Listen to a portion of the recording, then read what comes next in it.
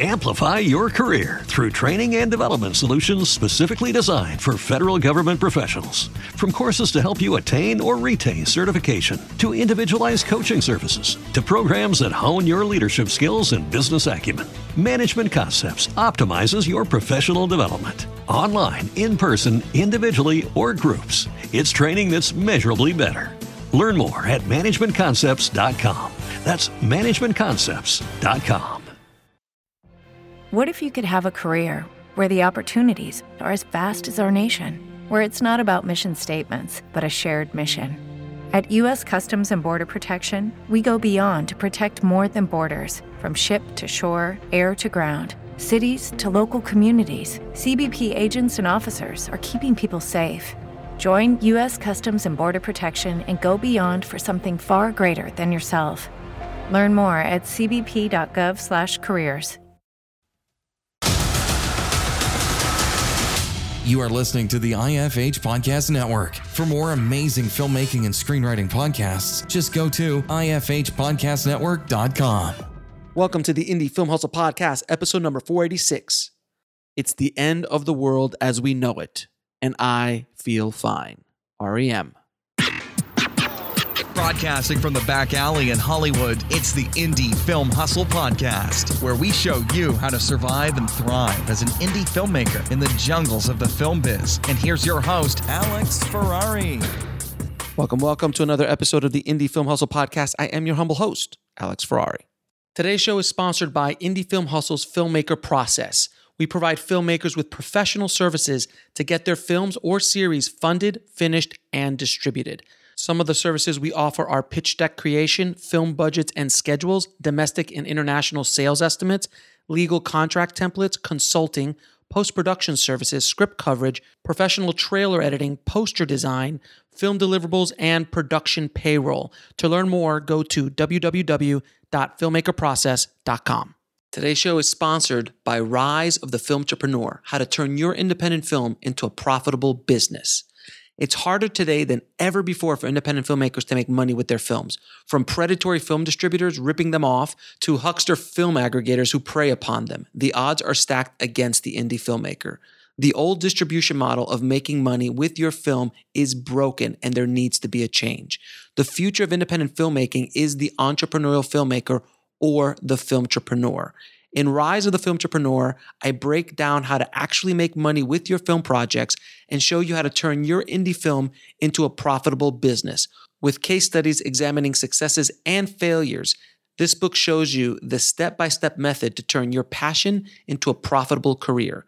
If you're making a feature film, series, or any other kind of video content, the Filmtrepreneur method will set you up for success. The book is available in paperback, ebook, and of course, audiobook. If you want to order it, just head over to www.filmbizbook.com. That's filmbizbook.com. Now, guys, today on the show, we have a multi-hyphenate filmmaker by the name of Zoe Lister-Jones. Now, many of you might know Zoe from the amazing show Life in Pieces, but she's also been in films like The Other Guys with Mark Wahlberg, Salt with Angelina Jolie, and many others. But what's interesting about Zoe is she's also not only a great actress, but a writer, producer, and director. Her films have played in competition at Sundance, South by Southwest, and Tribeca, just to name a few. She has produced or written films that at the micro budget level, like $15,000 for a film called Breaking Upwards, running all the way up to the studio system with the film The Craft Legacy, which she wrote, directed, and executive produced as well. Her latest film, How It Ends, is a film that she wrote, directed, and produced and co-directed with her husband, Daryl Wine. Now, How It Ends is a really interesting, feel-good, apocalyptic comedy. Now, the film was shot entirely during the pandemic, and you can kind of feel that end-of-the-world energy in the film. I had the pleasure of watching it, and it is a fantastic film. So Zoe and I get into her career, how she worked on sets, how she became a director, how on one of her films she hired a completely female crew just to see how it would feel and how well that turned out, and so many other things. So without any further ado, please enjoy my conversation with Zoe Lister-Jones. I'd like to welcome to the show Zoe Lister-Jones. How you doing, Zoe? Good. How are you doing? I'm good. Thank you so much for doing this. Like I was telling you earlier, my wife and I have binged all of Life in Pieces. So that must have been such a fun show to be on, though. That cast. It was so fun. Yeah. I got to spend like most of my days with Colin Hanks, who's a real dream of a person and acting partner, and then the rest of the cast. Yeah, like if you could have told my younger self that I would be spending my days across from Diane Wiest, I would have been like, "You're lying." Right. But we all are so close. You know, we continue to be close, and it was such a gift of a show to be on for 4 years. Yeah, and Colin, he keeps popping up in your films. Can't get rid of him. He's like a dirty penny. He just keeps popping up. He'd love to be referred to as that. Now, how did you get started in the business? I went to NYU to Tisch. I studied acting at the Atlantic Theater Company acting school, and then upon graduation, I always knew that I wanted to write as well, and I upon graduating wrote a one-woman show for myself. as actors do. As actors do. And I got my first agent and manager from that. And then, started like booking Law and Order guest stars, the bat mitzvah of young actors in New York. This is how I became a woman. And then, I started to work a lot more as an actor there in both theater and TV and film. And then, I co-wrote a film called Breaking Upwards with Daryl Wine, who I co-wrote and directed, co-directed How It Ends with. Mm-hmm. And that was sort of my first foray into filmmaking. And we made a number of films together that Breaking Upwards was super guerrilla. It was like we made it for $15,000. Yeah. And it was a real labor of love, but it really opened a lot of doors for us. And so we got to then make a number of more films. And then I went and made my directorial debut, which was called Band-Aid, which premiered at Sundance in 2017. Mm-hmm. So that was kind of how, the filmmaking experience prior to that was really boot camp. And then I'm like, I'm ready to direct. Because it's not being an independent filmmaker. It's not just, it's like being on the set of Law and Order. Your crafty is generally not as good. Crafty is generally terrible. I was in charge of Crafty on Breaking Upwards.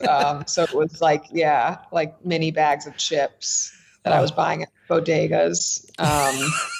As we were shooting, and just like throwing them at cast members.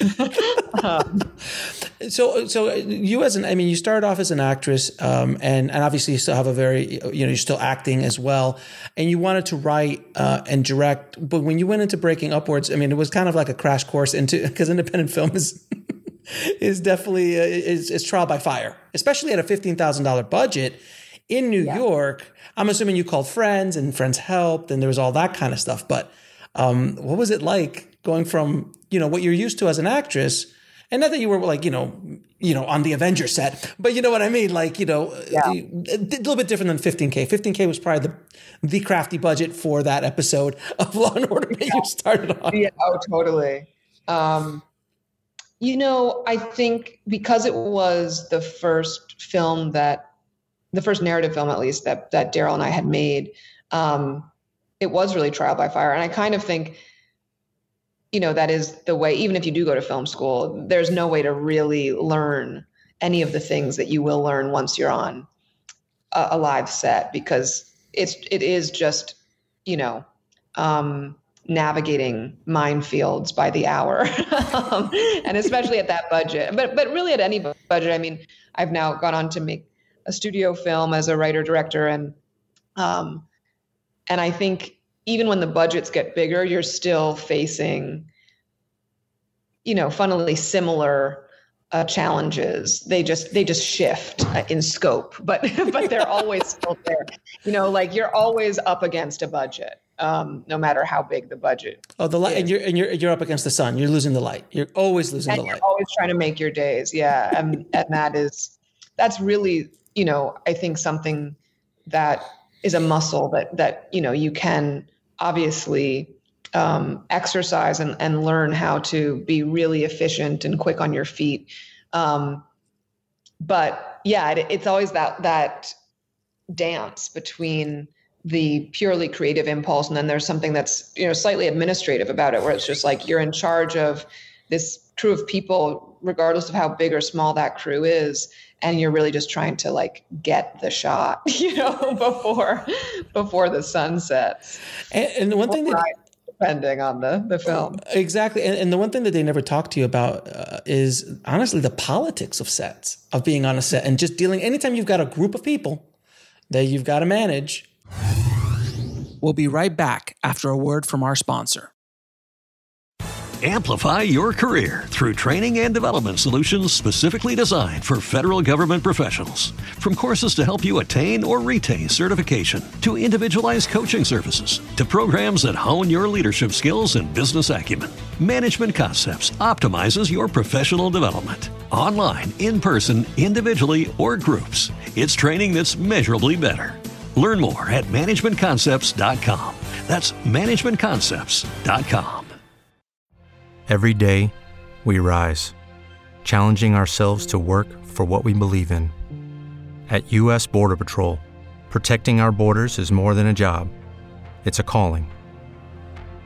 Agents answer the call, working together to keep our country and communities safe. If you're ready for a new mission, join U.S. Border Patrol and go beyond. Learn more at cbp.gov/careers. What if you could have a career where the opportunities are as vast as our nation, where it's not about mission statements, but a shared mission? At U.S. Customs and Border Protection, we go beyond to protect more than borders. From ship to shore, air to ground, cities to local communities, CBP agents and officers are keeping people safe. Join U.S. Customs and Border Protection and go beyond for something far greater than yourself. Learn more at cbp.gov/careers. And now back to the show. There's going to be some politics and things, what you do, what you don't do. And you have a unique perspective because you come from in front of the camera as well as the back of the camera. So did that, when you were on set, I'm assuming there was some of that going on, and especially the lower the budget, unless it's all really good friends, things happen. But even on some of the larger projects you have, like how do you navigate those kind of like political landmines that you have to sometimes within egos and personalities and stuff, whatever you feel comfortable saying? I don't want to get you in trouble. Yeah, no, absolutely. I'll name names. No, I think, you are, I mean, I always say like the ultimate goal, and I think the beauty of filmmaking is that it's like a group of people who ultimately have to learn how to sort of operate as one single organism. Mm-hmm. And that's like a really beautiful social experiment and creative experiment. But you are constantly dealing with, like any community, whether it's professional or just who's living in your house or when you move in with a friend, it's like you come up against, just personal things that you kind of have to be the mother or father, or parent of, and you are, and I think ego does come into play a lot, unfortunately, because the stakes feel high, regardless of how small the budget are. The stakes always feel really high on a set, and everyone's trying to do their best work, and everyone wants to be doing their best work. And that's a really vulnerable place, to be in. So if anything is getting in the way of someone doing their best work, or if they don't feel that they have agency over their work, or, any of those issues will come up. And I think, I just always try to, I believe like wholeheartedly that everyone on a set is like in charge of their own artistry. And the more that you give them that you let them know that, the better it goes, because everyone is ultimately there to support, the sort of filmmaker's vision, but each person has their own incredible, unique vision, that is in support of that. And I think the more freedom people feel to sort of express those visions individually, I think the better it always goes. Yeah, and I think also that what you just laid out was a very secure director, someone who feels comfortable in their own skin. When you have an insecure director, and I'm sure you've probably worked with a couple in your day throughout your career, it's not that, then it's all about control and making sure.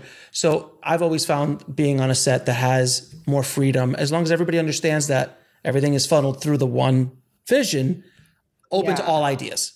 Is that fair? Totally. Yes. And I think, the collaboration is the beauty. So, like anything, the more you try to control it, the less you will, You mean like in life? Yeah. I think it is about really submitting to the collective in this one way, while still staying really true to your vision. But I think a lot of that happens in, in prep. And so that prep is obviously, and pre-production is really important, and having a strong script. And then, the team around you is sort of has more freedom, I think, to know that, like, on the day we have to get shit done, and we have to get it done, like, quickly, but also, like, if there's a great idea, we're all open to hearing it and maybe veering slightly off course. Now, your parents were artists, and you grew up in an artist kind of family. Mm-hmm. Did that scare you, or did that embolden you to go into the arts? Because the artist's life is not an easy life in any art form. It scared me. Both my parents are still artists, although, they both had to work other jobs in order to support themselves and raise a kid in New York. So I obviously feel very grateful and lucky that I was and continue to be able to make a living from my art, because that is, it is a real rarity. So I think seeing that struggle growing up definitely scared me. But not enough. But not enough, because you're here. Well, not enough. No, I mean, I think seeing the heartache, and the rejection and just the sort of the vulnerability that comes with it, and how much pain can also come with it, when, sure, we're all making art to make art, but ultimately we also, would like that art to be received well. And, and I think to watch, that happen firsthand as a child and see the pain that could accompany the pursuit of those kinds of dreams, it was scary. And I think when I knew that I really loved performing, I knew that I loved writing, but I did not know that I was going to go to college for it. And it was actually my mom that pushed me to, not in like a stage mom way, but more because I had started to act in high school. I was quite shy, and I started to act in high school.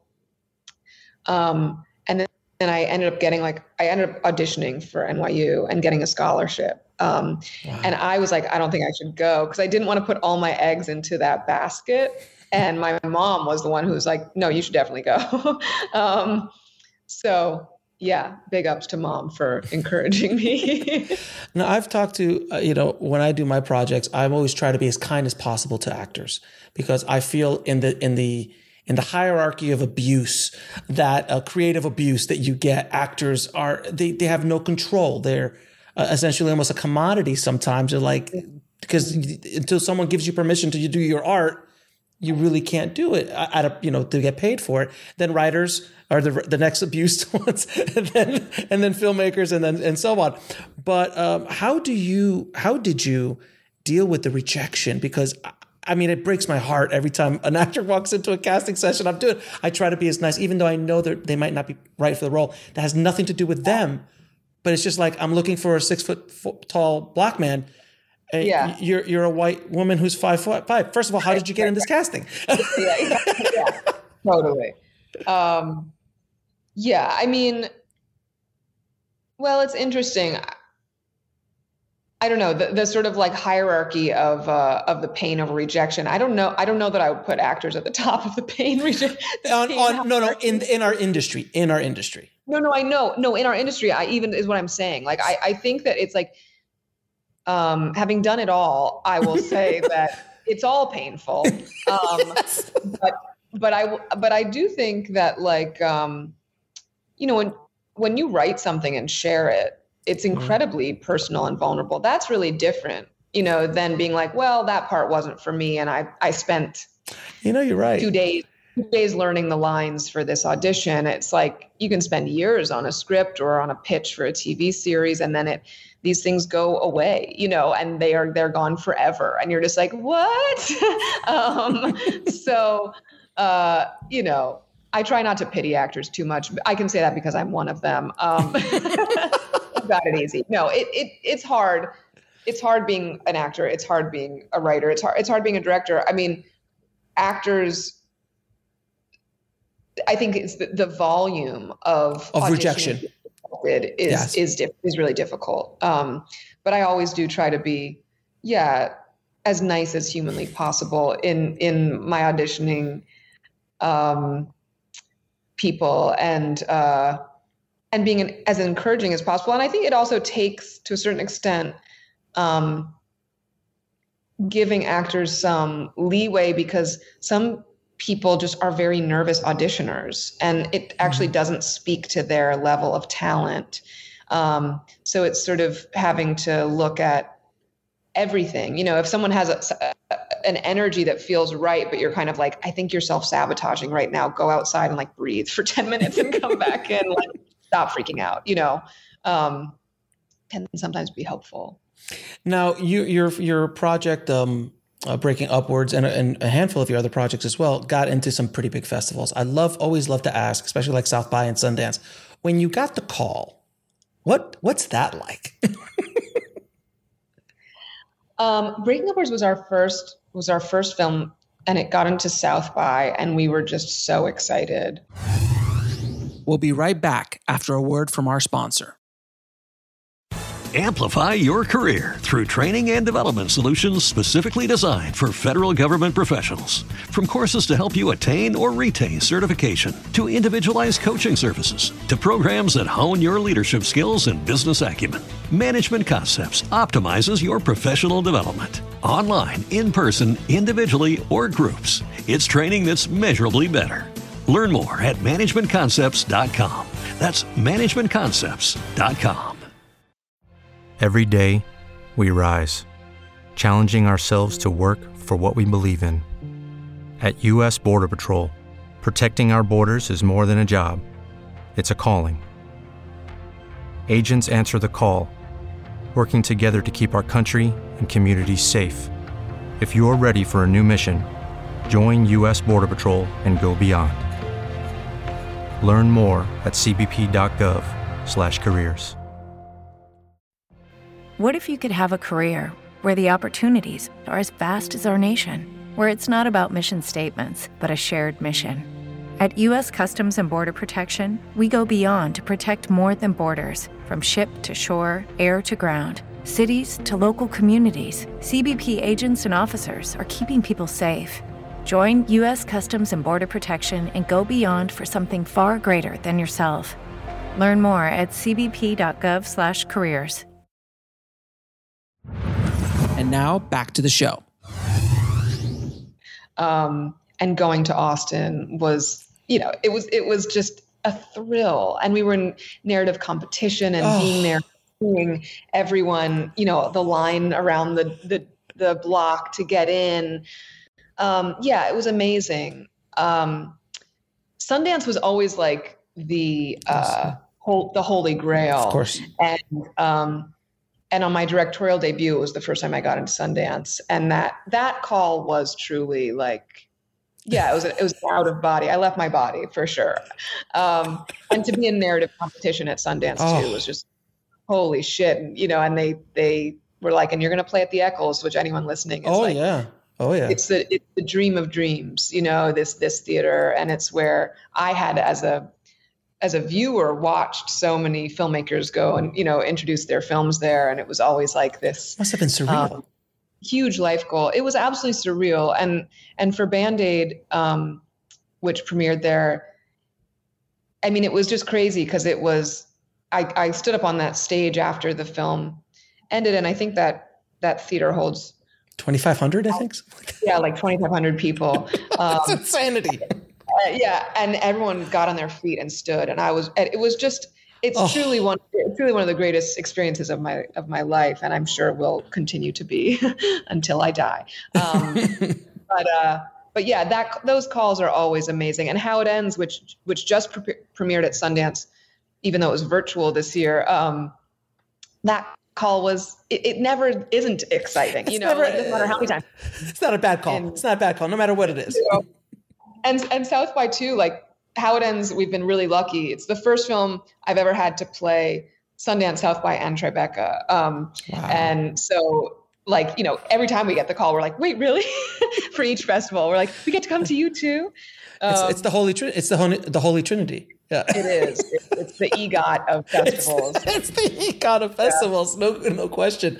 Now, when you shot Band-Aid, you famously had an all-female crew, which I'm embarrassed to have a conversation about this. It shouldn't be a thing. It just shouldn't.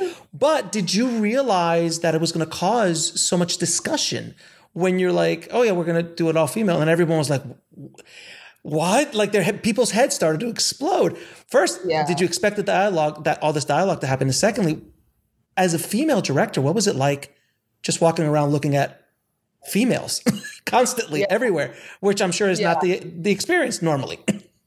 Yeah, no, totally. I guess I was aware. I mean, I think because the reasons why I chose to hire all women on the crew of Band-Aid, were like multifold. Part of it was just on a personal level. I really wanted to see what that would feel like. Like I'm really into creating environments that can foster a new creative experience, and I think I was a first-time director. I'm a woman. I've seen women, have to take some shit, especially first-time directors on sets when I've been an actor, and I wanted to protect myself. Smart, very smart. In other words, you didn't want that 65-year-old DP, who he's smoking the cigar on set, going, "This chick doesn't know what she said." You didn't want that experience, because I've had that experience as a man when I was the young director on set. And that's the thing, is it doesn't always discriminate. You'll probably always get some sort of crotchety person. The gaffer. It's always the gaffer. It's always the gaffer of the grip. Yeah, Gianni is tough, but no, love Gianni. But I think, and I've had amazing working relationships, with men. I think I did just want to see what it would feel like. And then on top of it, I think I was, as we all continue to be, sadly, we shot it in 2016. Just the inequity on sets is still so staggering. I mean, you will oftentimes be on a set with one woman on the crew. That's, not counting hair and makeup or wardrobe, but like generally it'll just be scripty. It's scripted. It's scripted. Yeah. Which in France is still called script girl. It's like the secretary of crews, and it's an incredibly important position, but it is like.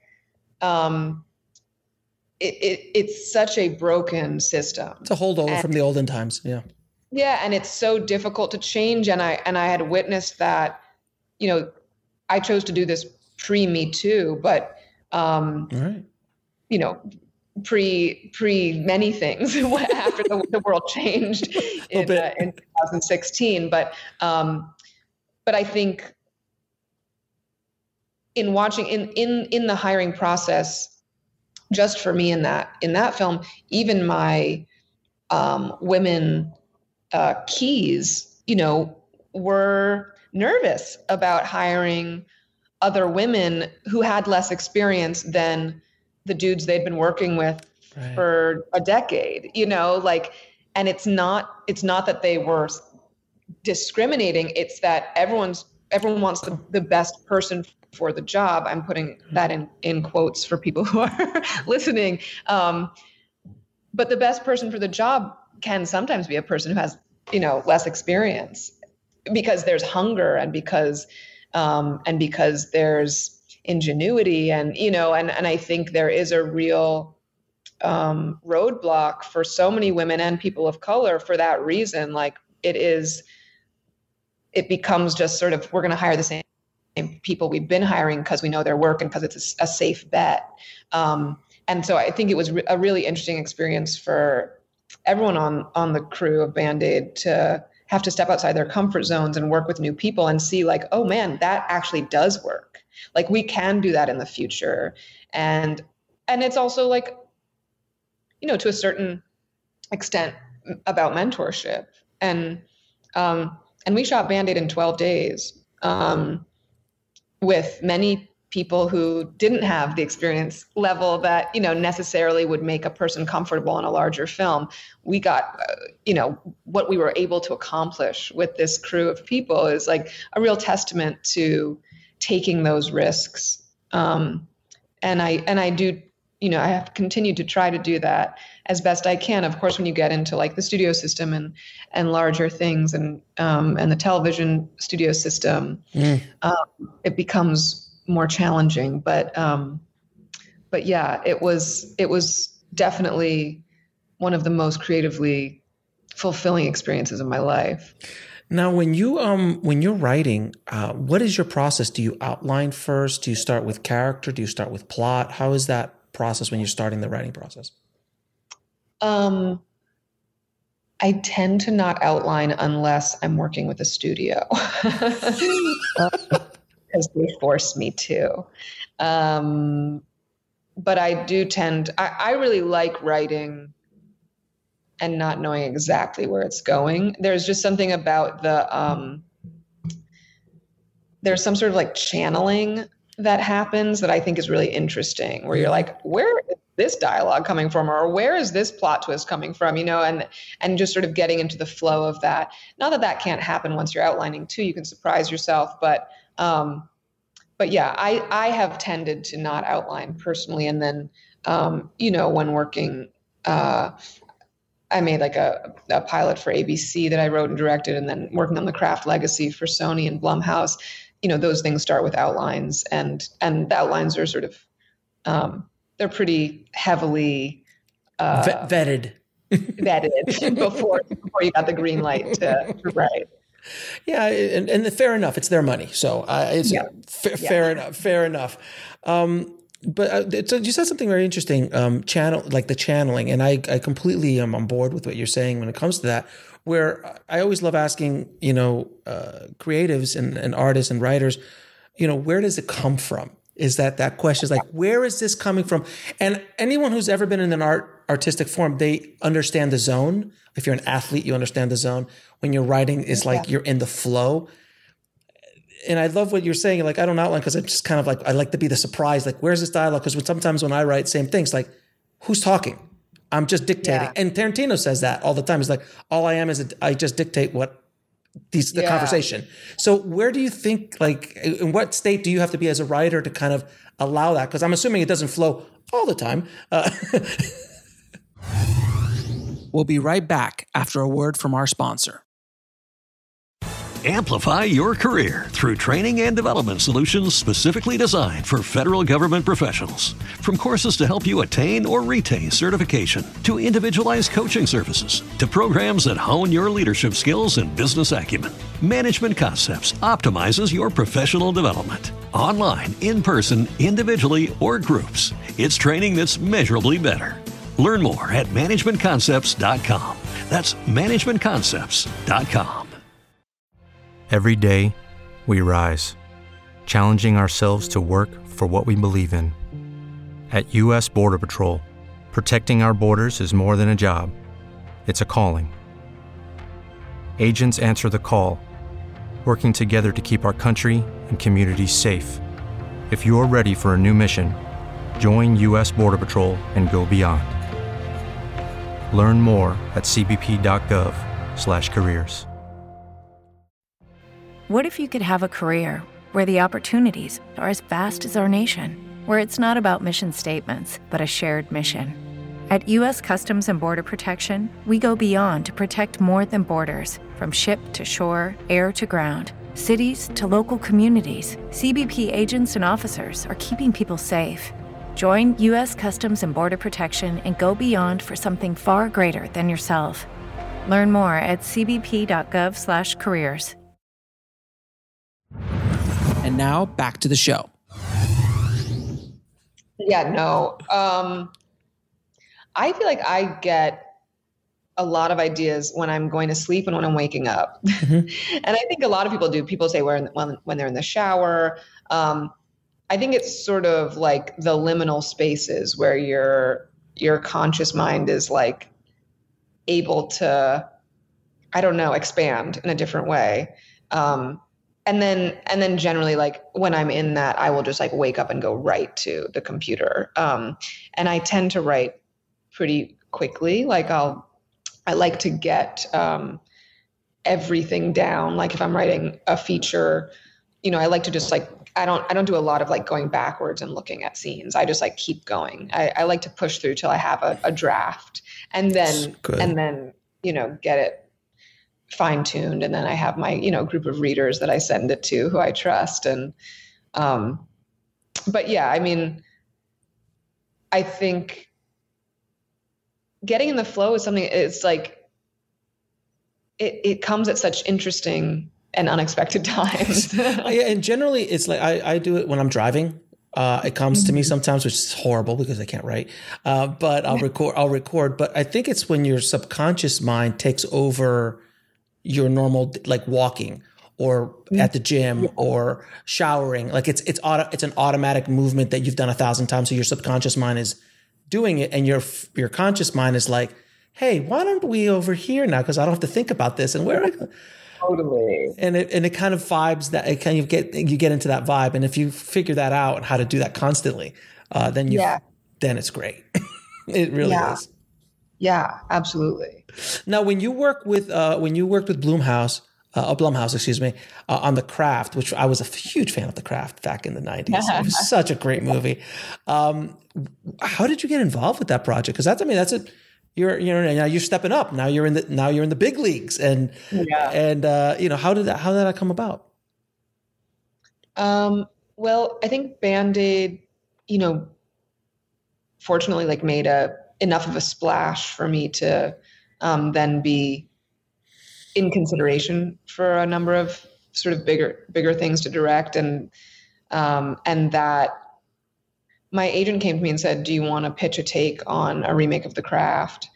And I was like, absolutely, because, it's such a good, legendary film. And it excited me to reimagine it in today's landscape, what 4 young women stepping into their powers would look like. And so I went and I pitched it to Blum and the rest of his team there, and Doug Wick, who produced the original. Jason was like, very sweetly, and he said this, I'm not tooting my own horn, but he did say it was the best pitch he had ever heard, which was really exciting. Oh, wow. That's high praise from Jason. Yes, it was very high praise. And upon like that day, he just called and said, you got the gig. And then, it actually happened quite quickly. Like it was, I think from that day to when we shot, it was like 2 years, or when we wrapped, it was like 2 years. So it all happened quite quickly. Right. And we're the only business that 2 years is fast. Yeah. Like very quickly. It was like at least 24 months. It was. And that's like not quickly for Blumhouse. They churn things out. But I think this was just a different They had been trying to remake The Craft and for many, many, many years. Sequels and stuff, yeah. Yeah, and so it did feel fast, relatively speaking, to like the 20 years that they'd been trying to remake it. Now, when you walk on the set for that first day, you're at the show, as they say. You're at the show now. You've been working. You've been taking a lot of at bats, but now you're in the game. What does it feel like walking on set that first day on a studio project with the cast? You had a fantastic cast, all this stuff. What does that feel like? It was surreal, because leading up to any film, it never feels like it's going to actually happen. The day before, some bomb will drop and you'll be like, oh, this movie is in dire straits, Mm-hmm. and we hit many of those things in the lead up. You always just have to fight as a filmmaker, like tooth and nail, to get that thing just on its feet, just to get it, just to get to that day one of production. So, I was just so happy that we had made it there. And I always like to do like a little like ceremony at the top. So I did that and it was really nice. It was like, we're all entering into this really fucking intense thing that we're about to do for the next 27 days, and the funny thing up, nightmare. And the funny thing is that like I like to do a ceremony, which is very apropos for the film that you were about to make. Yeah. Well, we had real witches on set who were our consultants, our witch consultants. So they were helping lead us in some ceremonies too. It's amazing that's a thing. Yeah, it's a thing. A witch consultant, only in Hollywood. Only in Hollywood is there such a thing as a witch consultant. Now, your latest film, How It Ends, I had the pleasure of watching it. It is a quarantine film, correct? So you shot it during quarantine. It's not about quarantine. Yes, absolutely. But it is a quarantine film. That means it was produced there because you say it at the very lovingly shot during the quarantine, which I thought was great. But the film is so LA. Anyone who lives here is just such an LA film, and it's so wonderful. Can you tell everybody what it's about? Yeah, How It Ends follows Liza, who I play on the last day on Earth, as she's in conversation with her younger self, who's played by Kaylee Spaney, who is the star of The Craft. And so it's like a walk and talk through the streets of LA on the last day on Earth as we're trying to make it to the last party on Earth. And we run into like an amazing and eccentric cast of characters along the way.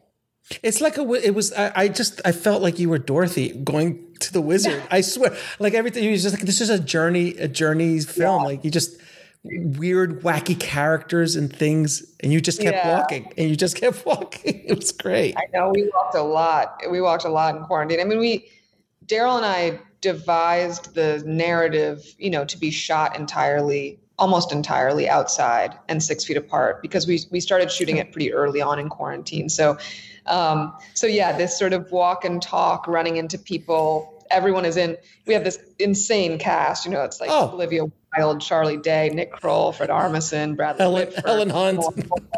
Helen Hunt. Like, we just luckily called our friends and they were all available because they were stuck in their houses.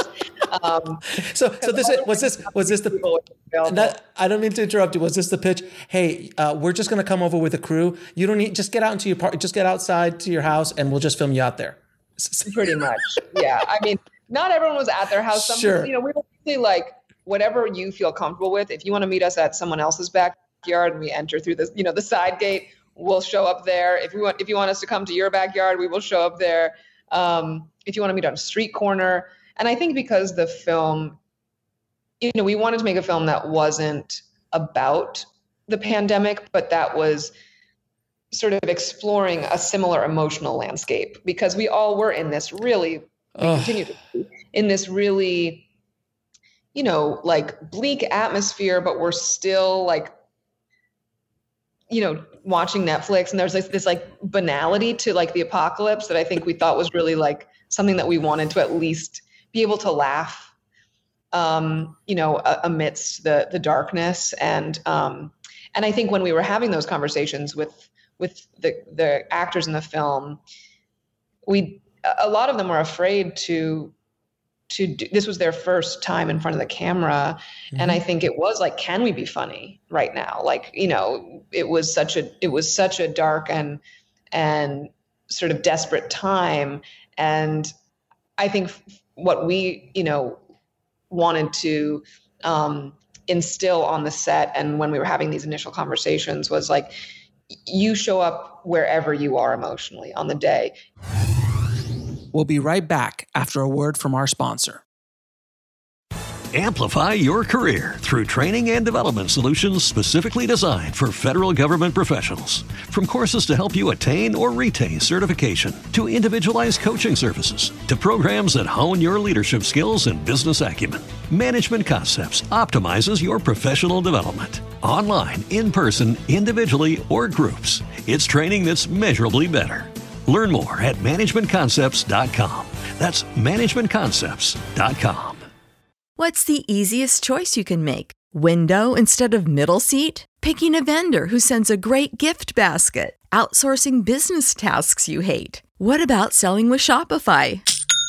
Whether you're selling a little or a lot, Shopify helps you do your thing, however you cha-ching. Shopify is the global commerce platform that helps you sell at every stage of your business. From the launch your online shop stage to the first real-life store stage, all the way to the did we just hit 1 million orders stage. Shopify's there to help you grow. Whether you're selling scented soap or offering outdoor outfits, Shopify helps you sell. Wherever and whatever you're selling, Shopify's got you covered. Sign up for a $1 per month trial period at shopify.com/try. Go to shopify.com/try now to grow your business, no matter what stage you're in. Shopify.com/try.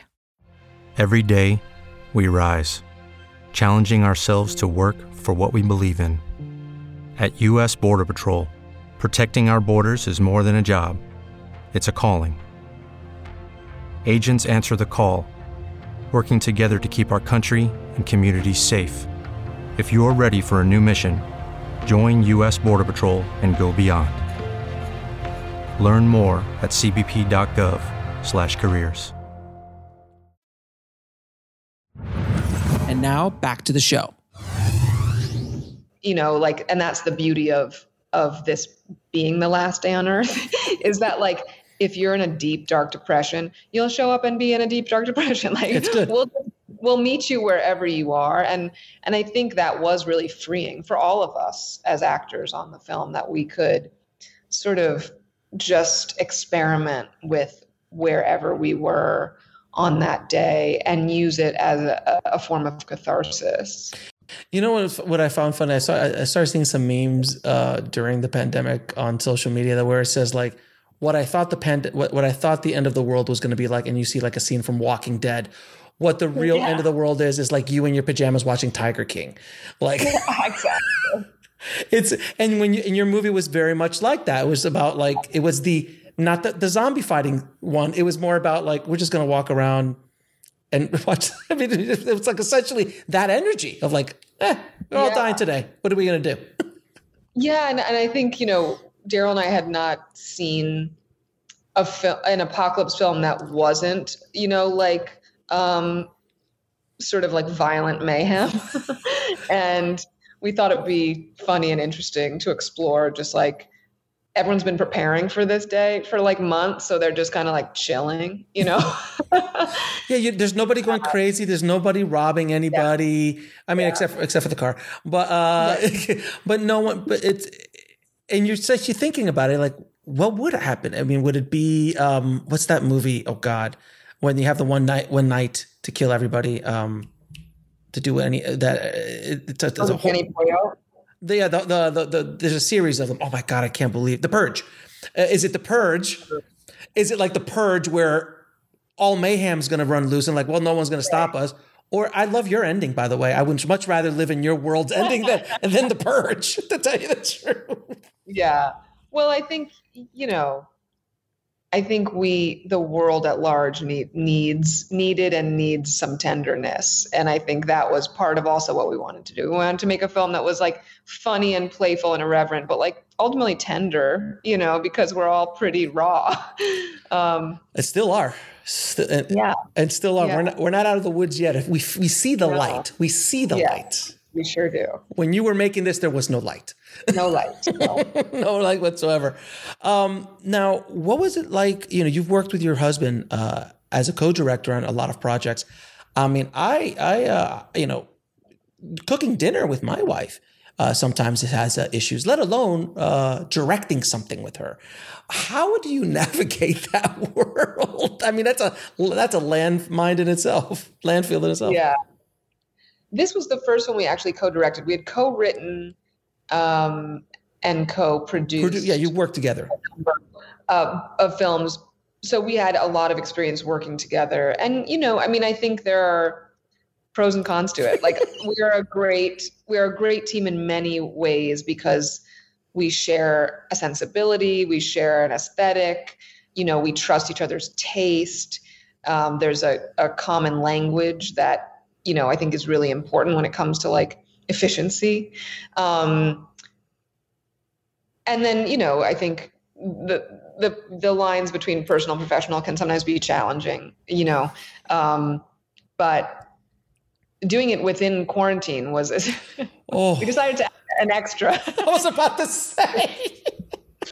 An extra challenge to living with your partner. Yeah. During a global pandemic. It's funny because a lot of people realized that like when the pandemic hit and they were quarantined, like, I really don't like you. Like, I think this is, I mean, that happened. And then the other side is like, I really like spending time with you, right. Which is, so the pandemic has forced us to do things and focus so much. Face everything head on. Oh, it's remarkable. And what was it like when you got the call to MGM? I mean, MGM bought your film. So what's that? Yeah. Like? What's that call like? Oh, it was so exciting. And they've been such great partners and their enthusiasm for the film, their love for the film is just like, it's like a big studio hug. It's just like, it's so nice and they're so wonderful and they have great, taste. Like, I think it's just been so exciting. Like they sent us like a pass of like the posters and the trailers and that can go really wrong. We'll like get those things and just be like, you are off base. Like, this is not the movie. Please don't embarrass me. And they came in with just like amazing trailers, amazing posters. Like, they really get it. And it's just so exciting. And it's exciting that, we're going to be, on demand and streaming, but also in theaters, in select theaters. So I think especially coming out of quarantine, that's just so exciting to go, to be able to see our movie on the big screen. And when's it come out? July 20th. Is it day and date or is it going to be a delay? Day and date, yeah. It's day and date, so it'll be available on streaming as well as in the theater. But go to the theater. Yeah. I mean, first of all, be vaccinated first, then go to the theater. Now, I'm going to ask you a few questions. I ask all my guests.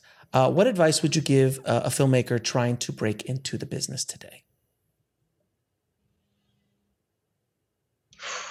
Buckle up, baby. May I quote you on that? I'll put it on a t-shirt. Buckle up, baby. It's going to be a rough ride. It's a living nightmare. What advice would I give? I would say, just find a community of people that you like making art with. Because I think that making those creating those relationships early on is really such a gift. And, I've worked with my same DP every film I've directed. She's amazing. Her name's Hilary Spira, and the TV pilot, like, my same editor I've worked with on every film. And it's really nice to, especially when you're just breaking in, to find other people who are in a similar, position as you, similar level. You can all be sort of learning together and creating together, and then creating this common shared language. And I think if you're in film school, especially, like, making those connections is so important, because just like finding a great sound person, like, while they're young, that get them cheap. Get them cheap. Well, exactly. I mean, it really is about getting them cheap. And when we made Breaking Upwards, it was our DP, Alex Bergman, who Daryl literally, he was working at a mailboxes, etc. But he owned a camera and wanted to make a movie. And then literally 2 people we found on Craigslist for free. And that was our crew.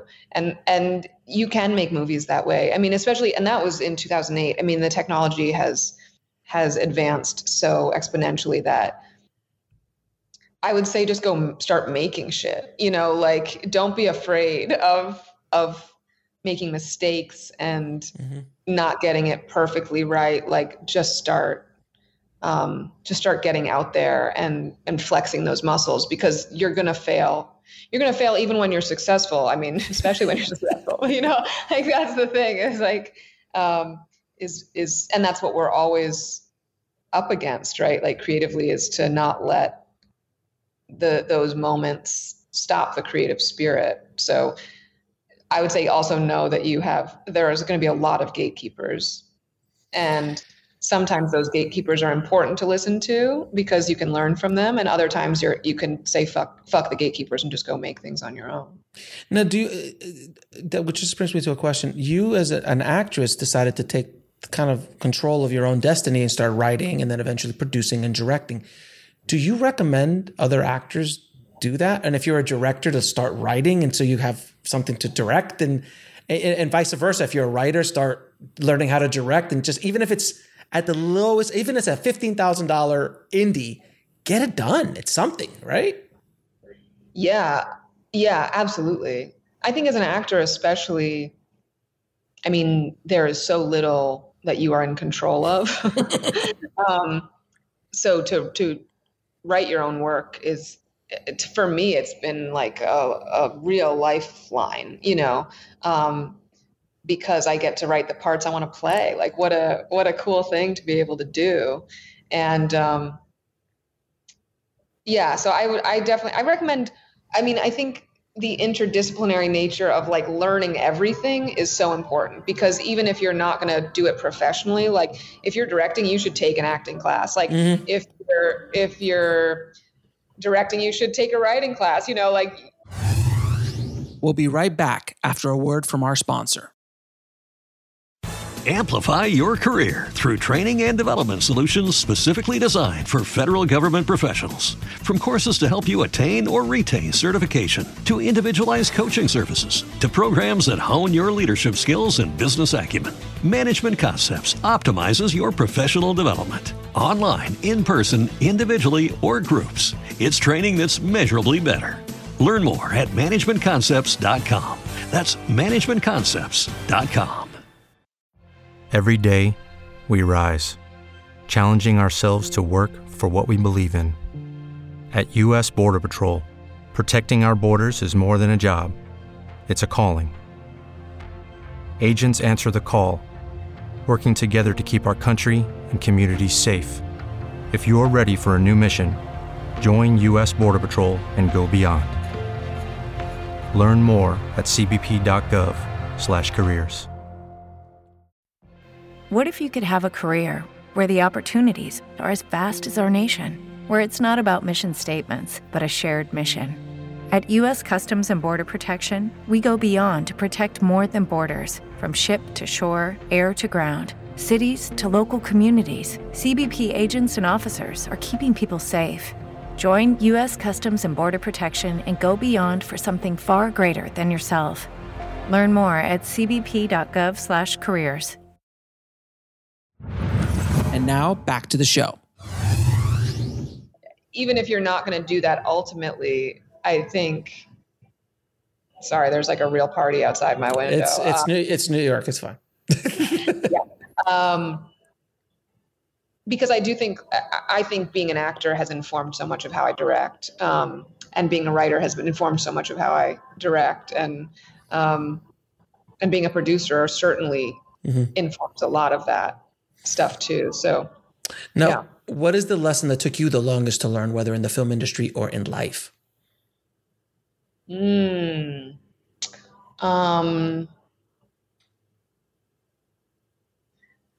I guess don't take it personally. I'm still learning that one though. That one's a toughie. Yeah. And then 3 of your favorite films of all time. Moonstruck. Great movie. One of my favorites. Morven Caller, which is also one of my favorite films. What's my third? I